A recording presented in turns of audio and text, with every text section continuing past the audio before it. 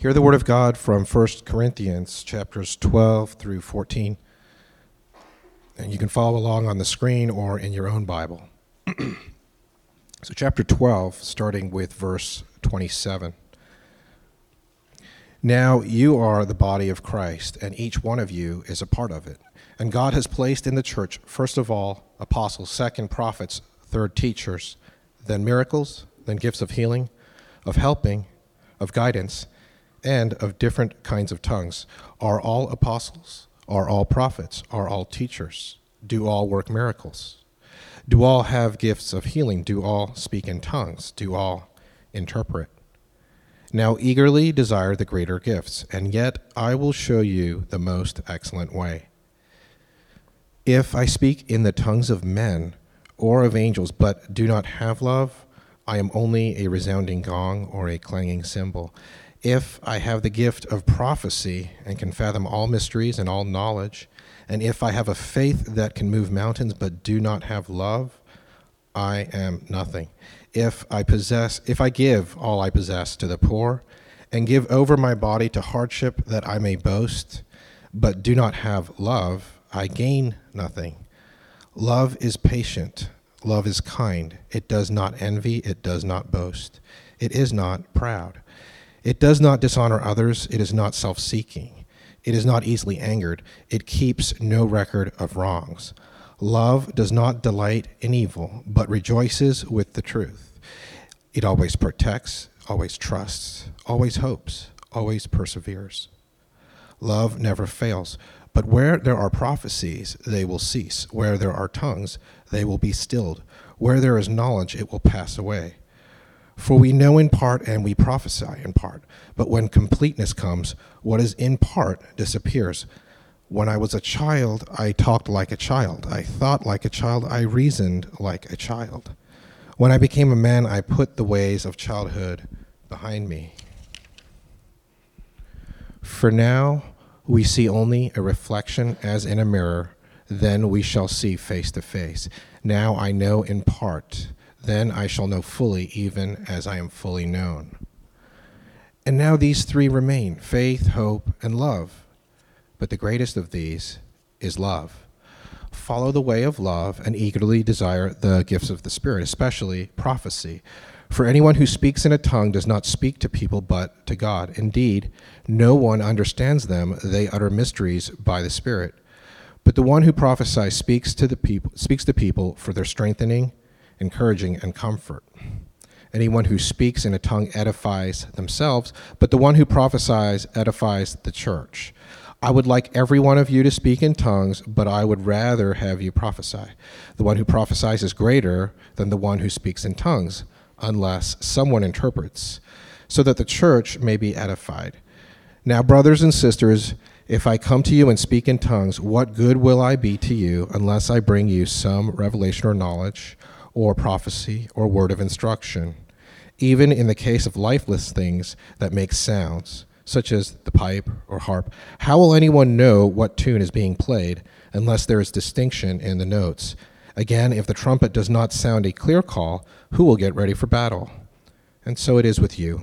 Unless you speak intelligible words with your tongue, how will anyone know what you are saying? You will just be speaking into the air. Undoubtedly, there are all sorts of languages in the world, yet none of them is without meaning. If, then, I do not grasp the meaning of what someone is saying, I am a foreigner to the speaker, and the speaker is a foreigner to me. So it is with you. Since you are eager for the gifts of the Spirit, try to excel in those that build up the church. And now we'll jump to verse 26. What then shall we say, brothers and sisters? When you come together, each of you has a hymn or a word of instruction, a revelation, a tongue, or an interpretation. Everything must be done so that the church may be built up. If anyone speaks in a tongue, two, or at the most three should speak, one at a time, and someone must interpret. If there is no interpreter, the speaker should keep quiet in the church and speak to himself and to God. 2 or 3 prophets should speak, and the others should weigh carefully what is said. And if a revelation comes to someone who is sitting down, the first speaker should stop. For you can all prophesy in turn, so that everyone may be instructed and encouraged. The spirits of prophets are subject to the control of prophets. For God is not a God of disorder, but of peace, as in all the congregations of the Lord's people. Women should remain silent in the churches. They are not allowed to speak, but must be in submission, as the law says. If they want to inquire about something, they should ask their own husbands at home, for it is disgraceful for a woman to speak in the church. Or did the word of God originate with you? Or are you the only people it has reached? If anyone thinks they are a prophet or otherwise gifted by the Spirit, let them acknowledge that what I'm writing to you is the Lord's command. But if anyone ignores this, they will themselves be ignored. Therefore, my brothers and sisters, be eager to prophesy, and do not forbid speaking in tongues. But everything should be done in a fitting and orderly way. This is the word of the Lord. Fun topic today. Good morning, church. I hope you guys are doing well this beautiful, brisk, cool, wonderful day. We're getting towards our time, towards the end of our time in the letter that Paul wrote to the Corinthian church. And it's been a wonderful time in this letter. I hope you got a lot out of it. I know I've gotten a lot out of preparing in our time for this and having numerous discussions. I love this little church in Corinth, and I love this letter to this church in Corinth. There was a messed up church with messed up people, and I love that because aren't we all? I love the fact that this church had so many issues, they had so many questions. They were this struggling little church, and they wrote to Paul, and even after just a little bit of time, they were like, Paul, we're struggling with this. Paul, this is happening. Paul, this. And Paul's like, why is this happening, guys? And it happens because we're all sinful people. And we're all messed up people who need Jesus and need each other. I hope you see that point. Last week, I spoke about how we are like the body, and we need each other. The hand needs a foot, and the foot needs a tongue. Wait, that sounds weird. But the body needs all those things. This is a quick aside, but please hear me on this. Yes, I know the church isn't perfect. And I know a church might have messed up in the past with you. Please don't use that as an excuse not to commit and not to join a church. Can I say that again? The church is not perfect. The church in Corinth wasn't perfect, and church at Waypoint is not perfect. We've messed up, and maybe some churches in your life you've had bad experience in church. You've had drama. The church has burned you. The church has burned your parents. Maybe you're a pastor's kid, and you won't believe all the things that they've gone through. And you're here today, and you're like, I just always want to keep the church at arm's length. And can I tell you something, is I know the church is messed up, and we'll probably mess up again. And I'm sorry that you've been hurt by the church. But as a Christian, you are made to be in Christian community. As a believer, you're made to be with a local church. You're made to be in communion with the local saints, and you're made to be in service together as one extended body. Even if it isn't this local church, you need to join a local church. You need to plug in. You need to commit. And I know that's scary sometimes for those of you who've been burned in the past. But I'm telling you, for your growth, a branch will not grow if it's not attached to the vine. A Christian who is separated from the church is not attached to a vine. Do you hear me? Does that make sense? That's my quick little aside. So my encouragement to you is this: get plugged in, commit, and join a local church body. Okay, that's my side topic. Today's message deals with controversial subjects in the church, so I was about to have Eric and Danny preach on it. I was going to make sure they did this. I was trying to time it all out perfectly, but it didn't work out that way. Just kidding. In all seriousness, two main topics in text today have been controversial for some time in the life of the church. And when it comes to controversial topics, there are some who wish that I wouldn't touch them with a 10-foot pole. They say, can't we just stick with the stuff that makes us all feel good, and then there isn't any controversy over? Why do we have to talk about difficult things? And yes, that would be much easier, but that wouldn't make us Bible teachers. That would make us teachers of whatever topic we feel good about. Here at Waypoint, we believe that in this beautiful, incredible Word of God that has been miraculously given to us and preserved for us. So we want to preach from all of it, even the hard topics. Others wonder why I don't talk on more controversial topics more often. They love controversy, and they want to spend more time telling everybody who disagrees with them why they're wrong. And there are people who love to do that. I love the fact that James just laughed really hard right there. Because he's like me. I'm the same way. I love challenging people and be like, see, this is why you're wrong, or this is why you think incorrectly about this. And there are people like, oh, I don't want to think about that. Believe it or not, that's not healthy either. When you preach the Bible, you find that most of what the Bible brings up is straightforward and easy to understand, relatively non-controversial if you're a believer. The controversial parts, by contrast, are kind of few, but we preach through the whole Bible, new and old, and we go book by book. So we preach the controversial topics when they come up in the Bible. So for those of you who aren't aware, our system here, we typically go through a whole book of the Bible at a time, and we go through this book. We typically go Old and then New Testament, Old and then New Testament, and we go through the whole book. So some of you might be like, well, we're not preaching controversial topics enough. Some of you are saying we preach controversial topics too often. We're just going through the book of the Bible, guys. Just saying. You can blame the Bible. Two main controversial topics in the message today. Probably more than actually two, but I'll simplify to say two main topics. And we're going to spend most of our time dealing with the gifts of the Spirit, but I want to quickly first address the passage where it says in verse 34, women should remain silent in the churches. How many of you went like, what did he just read? Or did he just read that out loud? I mean, I know that says that in the Bible, but nobody talks about that in church nowadays, right? So he actually read that out loud, right? So some of you guys were like that, let's be honest, right? I remember even knowing it was coming, I was like, ooh, he just read that out loud. So I'm going to let my former professor, Richard Pratt, he was one of my favorite professors at RTS, and I'm going to let him kind of give where most of this is coming from, because he's so much smarter than me, and so much smarter than most other biblical scholars out there. So I'm going to let him do most of the answering on this topic. We did some research. I read some N.T. Wright, Richard Pratt, D.A. Carson, read a whole bunch of different commentaries, and they kind of universally think of this generally along this lines when it comes to this text. The instruction to weigh carefully what is said by a prophet raises a particular issue related to wives. It is likely that here, as in chapter 11, according to Richard Pratt, Paul had in mind wives, not women in general. How should wives honor their husbands who prophesy and at the same time weigh what their husbands say? How did Pratt get that?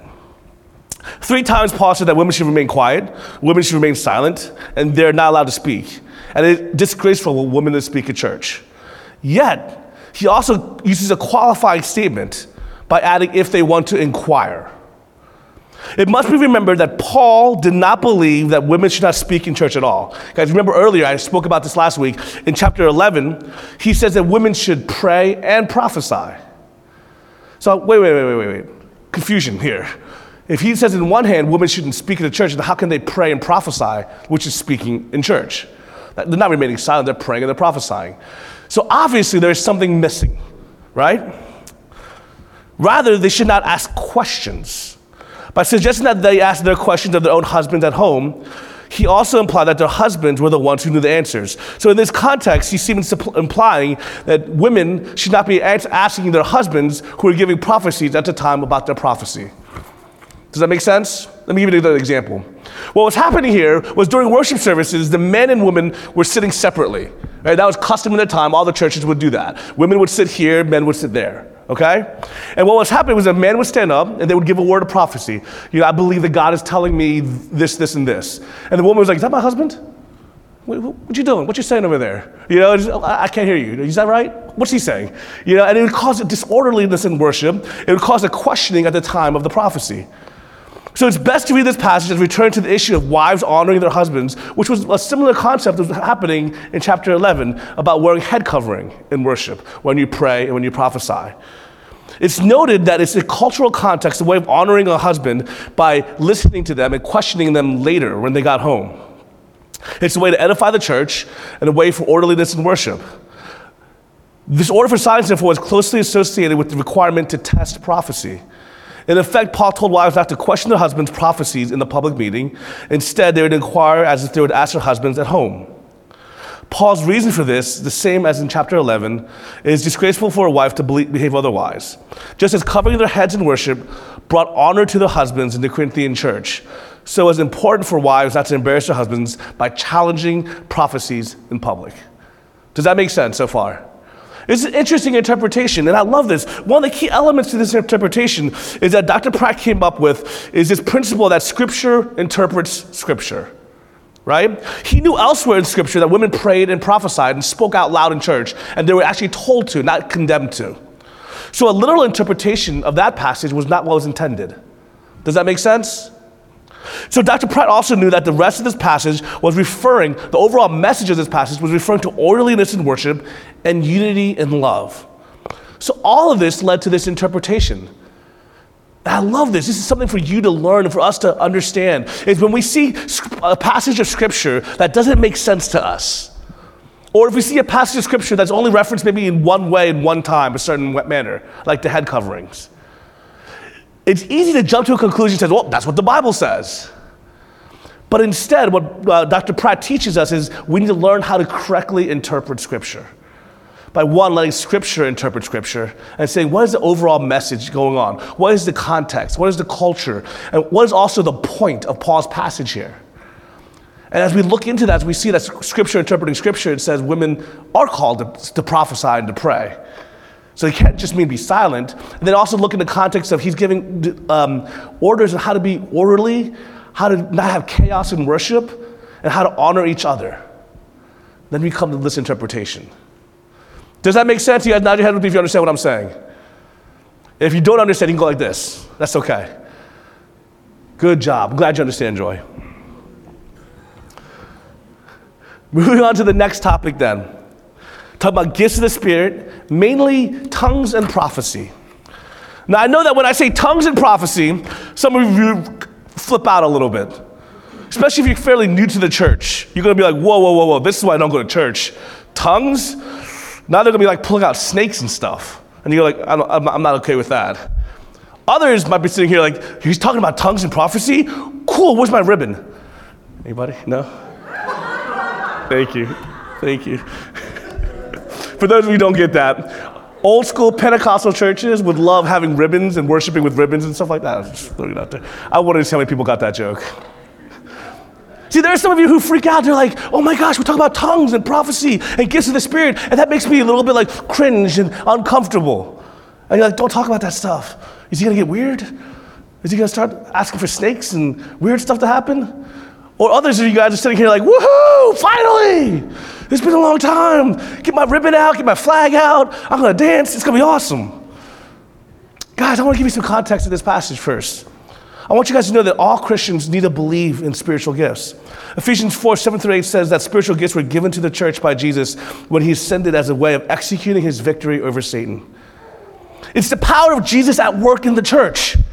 Now there are special type of gifts, some call them sign gifts or charismatic gifts, which appear kind of sensational and miraculous. Tongues, speaking in languages unknown to the speaker, prophecy, words of knowledge, these kind of gifts. And for those kind of gifts, there are 4 basic approaches to these supernatural gifts. We got this from Wayne Grudem, okay? So 4 basic approaches when it comes to those kind of gifts. Well, number 1, there's an approach called cessationist, right? Kind of came from the word ceasing, where tongues and prophecy ceased after the time of the apostles. They see that the supernatural gifts were given before there was a Bible, and when the Bible came, the need for supernatural sign gifts, as they call it, ceased. They refer to 1 Corinthians 13 when it says, when that which is perfect or complete has come, then that which is part will be done away with, will be done away. So they say the Bible is the perfect, so the sign gifts are no longer needed. Little bit of issue with that interpretation of 1 Corinthians 13 is I wouldn't say the Bible is the perfect, I'd say it'd be Jesus, the coming of Jesus. So there's a little bit of misinterpretation there, but that's their viewpoint, the cessationists. Other viewpoint is Pentecostal, which is the opposite end of the spectrum of the cessationists, okay? So you have, on the one hand, let's just say on the left-hand side, you have the cessationists. On the far right-hand side, then you have the Pentecostal, the opposite side. Gifts are normal and operative for all Christians. They teach you to receive the Holy Spirit at some distinct moment after your conversion. And when you do this, you'll speak in tongues as a sign that you have the Holy Spirit. He says that's the belief of the Pentecostal. There's some problems with this, because I believe that you receive the Holy Spirit when you're saved. And Paul said plainly at the end of 1 Corinthians 12 that not everyone has the same spiritual gifts. Okay, so we have so far cessationists, Pentecostal. And then on the one hand, we have something called charismatic. It's kind of in the middle towards the right. They believe that all the gifts are in operation, but not all Christians need practice them or have been given them, or not all of them. The preaching of the gospel should be ordinarily accompanied by signs and wonders. This is kind of a third wave there's kind of a third wave of this movement happening right now. It started off in the early 1900s with a wave of Pentecostal movement, followed by kind of a new charismatic renewal, and now there's currently a third wave of this kind of charismatic understanding. The fourth group is a kind of an undefined group. These are people who are not convinced by cessationists, yet they're not comfortable with the practices of the charismatic. They like to focus on evangelism, Bible study, and doctrine. However, they appreciate what charismatic churches have brought to the world. J.D. Greear likes to say, I want the head of a Baptist, the heart of a Pentecostal, and the feet of Jehovah's Witness. That's what he says. J.D. himself, who puts himself in this category, refers to this category as open but cautious, or the hesitationist. They're open to the spiritual gifts. They don't want to put God in a box, but they're cautious, believing that much of what gets called the Holy Spirit today is just hyped up frenetic silliness. So do you guys see the four kind of approaches to the gifts of the Spirit? Do you guys see that so far? Right? We have the cessationists, we have the Pentecostals, we have the hesitationists, and we have the charismatics. You guys with me so far? Okay? Now, before we go any further on the topic of spiritual gifts, I want to make clear that spiritual gifts is not the main point of this passage. Just want to make that very clear. Chapter 14 completes Paul's discussion on spiritual gifts in worship. In chapter 12, he focused first on the unity and diversity that existed in the gifts, very much like a body, that we need all the pieces together. Next, he turned to the importance of love as the greatest grace given to believers in chapter 13. Here in 14, Paul is basically arguing that the principles of love and edification must guide in the use of the gifts and all elements of worship. In other words, love and unity is the point. Love and the building up and the edification of the church is the point. Love is the guide for life and worship, no matter the gifts. So let love be your guide. Do you hear that? So before we dive into a little bit of the nuances, I want to make sure first and foremost that we get what's most important out of the text. Are you hearing me? What's most important out of the text is that, one, you're needed. Your gifts are needed. Who you are is needed in the body of Christ. But you need to be driven by love and unity. That gifts are meant to build up, not to tear down. Do you hear me? So let's look at some of these gifts, specifically the gifts of tongues and prophecy. The word tongues sounds like a weird word, right? Tongues. That's what I think of, right? Tongues just sounds weird.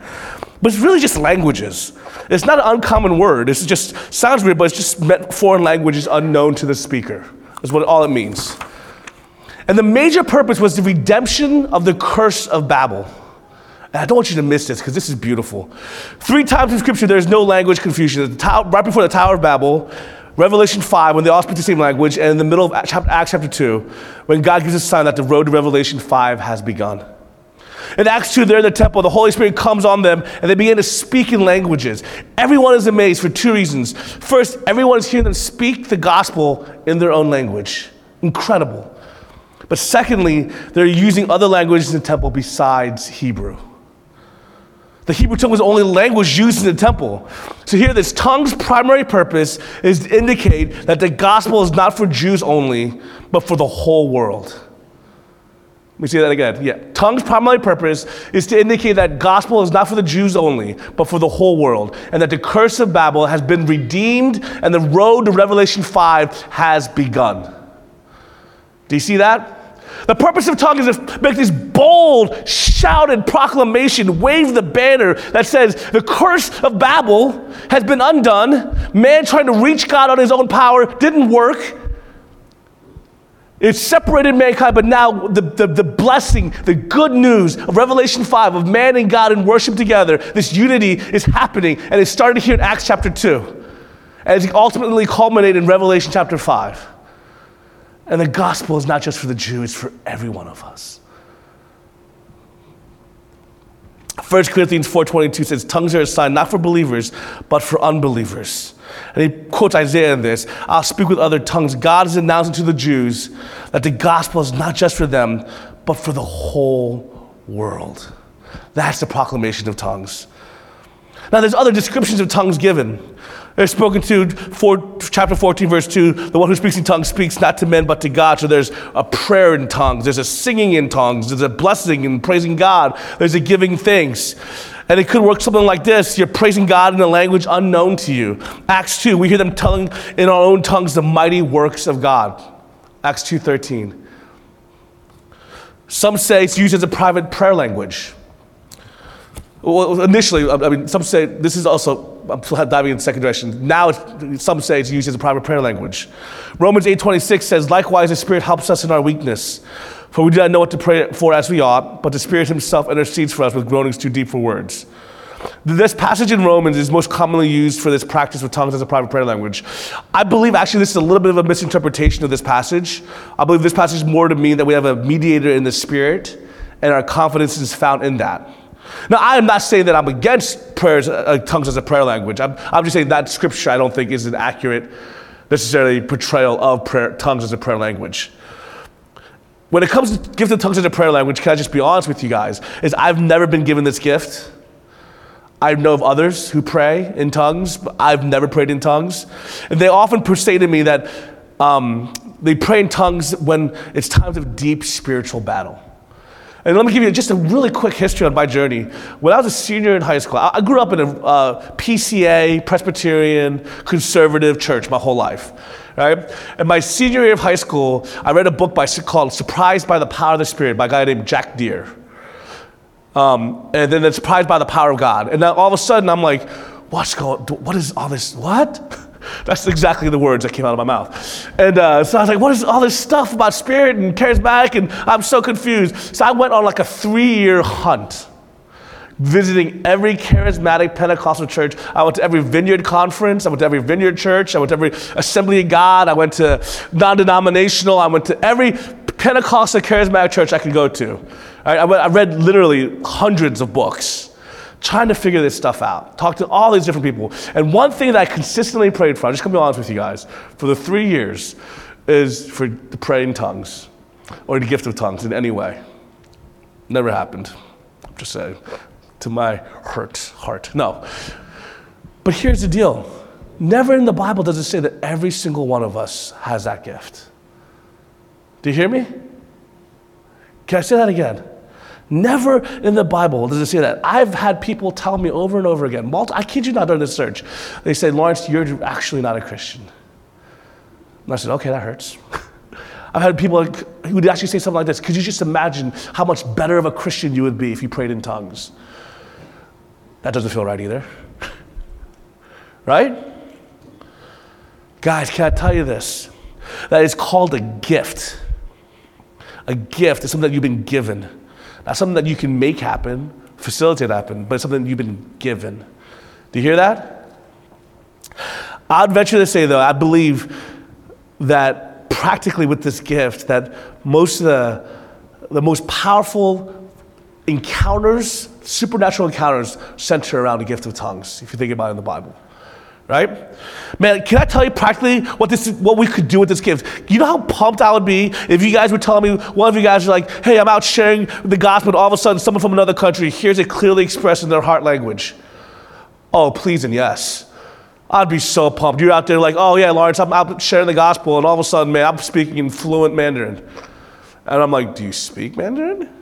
No. Awesome! I'd be like, that'd be so cool. That'd just be the coolest thing ever. You know how awesome it would be if one day at Waypoint you start speaking to your neighbor who happens to be sitting next to you, and your neighbor's from Syria, and all of a sudden your neighbor looks at you and goes, you speak fluent Arabic? How amazing would that be? Other than Joy. That wouldn't be as cool for Joy. It's still cool, but not as cool. Guys, can I tell you that we express our desire for this as we often worship in other languages here at Waypoint Church. Is when we worship in other languages here, we often express the same expression of tongues, is that the gospel is for all people. And we look forward to the day of Revelation 5. But I will never let this topic or this issue lead to division or a form of hierarchicalization that I've seen people have before. I've heard of so many people who have been hurt, put down, criticized for not practicing this gift. A gift that was supposed to demonstrate the unity of the church and the universality of the church has become a way to divide the church. And that's not what we will allow happen. Does that make sense? Are you guys with me so far? 1 Corinthians 14:19 says this, but in the church I would rather 5 intelligible words to instruct others than 10,000 words in the tongue. Moving on to prophecy. This is a tricky word. It means roughly saying what God wants in the situation, right? Prophecy, in very rough definition, could mean saying what God wants to say in a certain situation, usually based in Scripture. God says this, and this is what you must do. Sometimes it means more.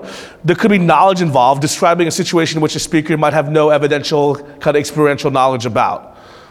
Maybe knowing a situation, knowing what to pray, supernaturally revealed knowledge, right? So for example, it could be something along the lines of me knowing something about somebody that I shouldn't normally know, but I'm able to communicate. Now there's a number one objection for if people who have against prophecy in any way, shape, or form. The number one objection of a cessationist has against prophecy is if you speak for God, that means you can add to the Bible. Right? If you're saying this is what God says, this is prophecy, I'm speaking as a mouthpiece of God, then you can add to the Bible. That's the number one kind of objection that people have to prophecy. You with me so far?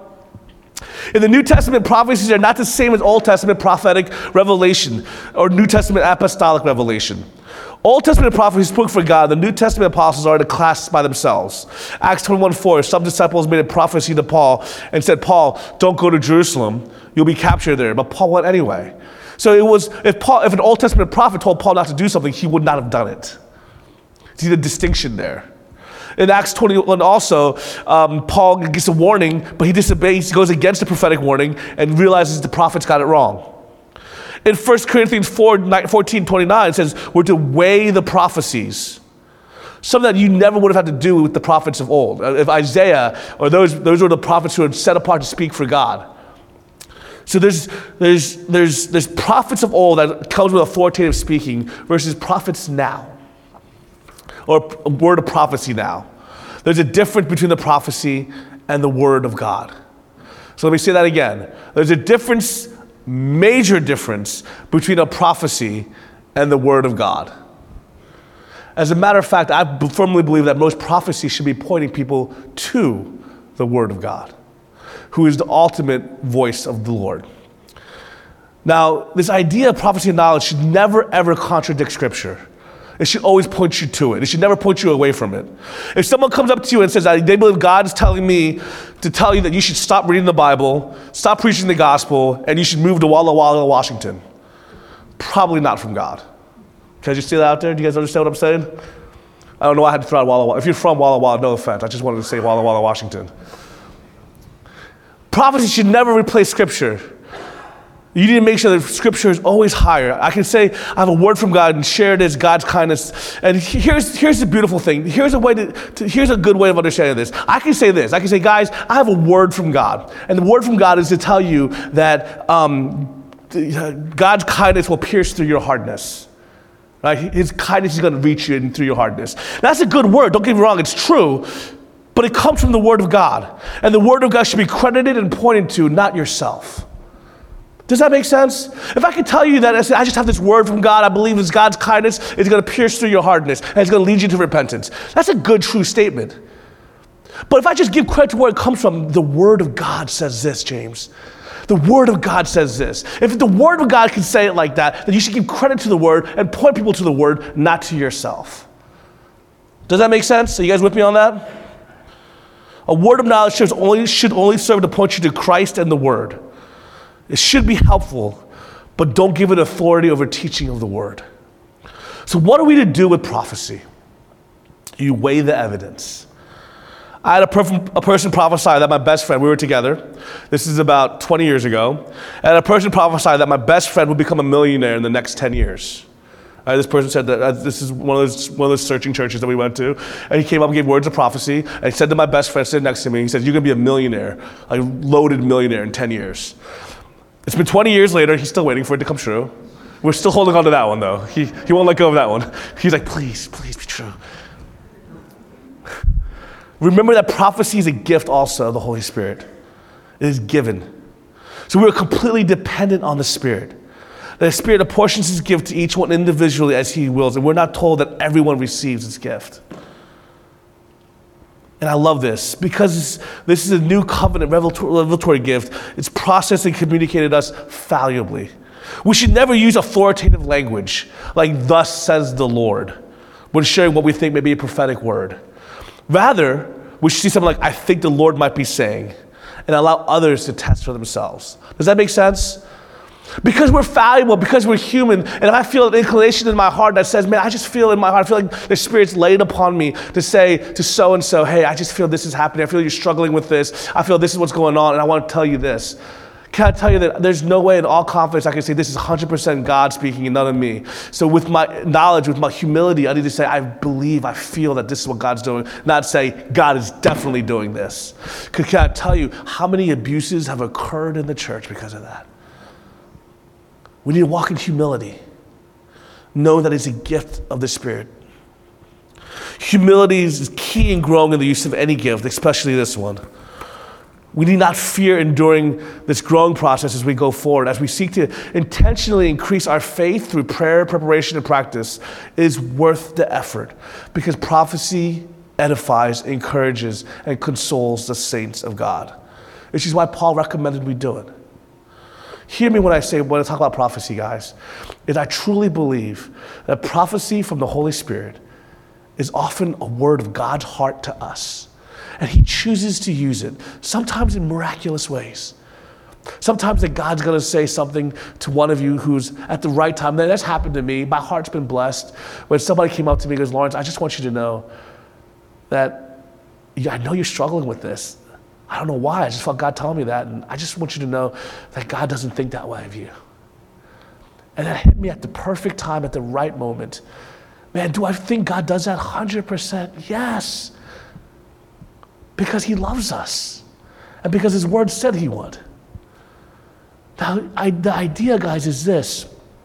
How do we walk in this delicate balance of saying, I will never put anything above Scripture and God's revelation to us, but I also want to walk eagerly, seeking out the way God can speak to us and move in this?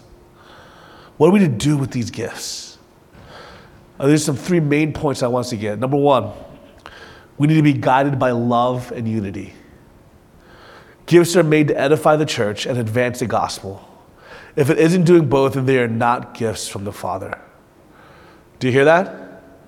Do you guys get that? As we approach the gifts of the Spirit, we're supposed to say, God, as you're moving, whether it's supernatural, whether it's just something we see normal, but it's still supernatural because it's goodness, it's grace, it's a gift. We need to say, God, is this being guided by love and unity? Is it edifying the church? Is it advancing the gospel? Can I tell you something? Edifying the church means the local church body that you're committed to under authority of. Are you with me? Is it edifying the church? Is it growing you? Is it consoling you? Is it encouraging you? Is it advancing the gospel? 2, gifts are made to point us to the giver and not to the gifts themselves. Gifts are made to point us to the giver and not to the gifts themselves. Guys, when I give my son a toy, I want my son to love the toy. I want him to love the gift that I give him, but I want him to know that the toy came out of an overflow of my enjoyment, of my love for him. When Josiah gets new sand in his sandbox, or when Josiah receives a Dorito, I want him to know from whence the Dorito came. I want him to say, Dad, thank you so much for the Dorito. I want him to say, Dad, thank you so much for the gum. When I give Hudson his little fishing pole, he can be like, oh, look at the fishing pole. I want him to be like excited, but I want him to come to me, come to love me. I want him to hug me. I want him to understand that I'm the one who gave it to him. I want him to build intimacy with me. Guys, the gifts of the Spirit is not for you to glorify, ooh, I'm spiritual. Not to make a hierarchy of who's more spiritual than anybody else. It's made to say, do you know the Father better? Do you love him? Are you growing more intimate with him? Do you see that he's the giver of every good gift? Are you driven by love and unity? Do you see the giver? And 3, guys, hear this. This is good. Gifts of the Spirit, absent the fruit of the Spirit, is not of the Spirit. Really quickly, let's say that again. Gifts of the Spirit, absent the fruit of the Spirit, is not of the Spirit. The fruit of the Spirit, love, joy, peace, forbearance. Me and Danny were just talking about that. Forbearance is the NIV translation. It's not patience, as most of you guys might know it as. It says love, joy, peace, forbearance, kindness, goodness, faithfulness, gentleness, and self-control. Guys, if the gifts of the Spirit are being manifest without those fruits of the Spirit, then it's not of the Spirit. They go hand in hand. They go together. They're meant to be practiced together. So if you see gifts of the Spirit that's not leading to the patience and kindness and goodness and faithfulness and gentleness and self-control, hear that, self-control, by the way. Because I've been in some places where there was no self-control happening, and gifts of the Spirit was happening. Self-control, love, joy, peace. Guys, can I tell you something? That the heart of our Father is a heart of love and unity for the church body. Well, Paul's message to us in 1 Corinthians was giving us instructions in orderliness and worship. Why does he care? Because he knows the issues that we're going to run into. He knows that we're human and we fight and we divide and we hurt and we fight and we divide and we hurt again, we fight and we divide. And what Paul wants us to understand is that we need to be driven by a higher calling. And we need to be driven by love, learning to forgive, operating in power by the Holy Spirit. And here's also the thing that wraps this up, that ties us back to earlier chapter 11 and 12, is every one of us are needed. All of our gifts come together. All of our skills, all of our unique body parts, all this, as we come together with all our gifts that God's empowered us to have, in unity comes how we can actually see something happen in this world. Can I be honest with you guys? Have you guys ever looked out and just saw the daunting task of how crazy this world is? And stop and just be like, there's no way possible. God, you called us to make all things new. You said, okay, through Jesus, he's going to use what Jesus has done. He's going to use us as his instruments of making all things new. We're called to redeem and to reconcile. And you stop and you're like, Jesus, that's a pretty ridiculous task you put us in front of us. Like, I look around the world and I'm like, no, this world is so messed up. There's no way we as sinful, messed up Christians could possibly redeem, could possibly reconcile. And it's daunting and it's bigger than us. But here's our confidence, that he gives us power. He gives us his Holy Spirit. He gives us the very same power that raised Jesus from the dead. He gives us the same power that the apostles walked in. It's the same Spirit moving in us. And that should give us confidence, because that same power bound together in love and unity in the church will see this world changed. Amen? Let's pray. Heavenly Father, we thank you for your great gifts. God, that you've bestowed upon all of us. You've gifted all of us in unique ways. You've gifted all of us in different ways. But you've gifted us all so that we can come and be one body together in love and unity for the purposes of advancing your kingdom. For the purpose of seeing this messed up world redeemed and renewed. So we thank you for empowering us. We thank you for this incredible calling. God, you've given us so much more than just a calling of just living life and keeping up with the Joneses and just being, seeing our little American dream come true. But God, you called us to greater vision, greater passion, greater purpose. And then you've empowered us to accomplish it. So thank you for that calling upon us, and thank you for gifting us. God, we want to walk in love and unity for your glory. In Jesus' name, amen. Amen.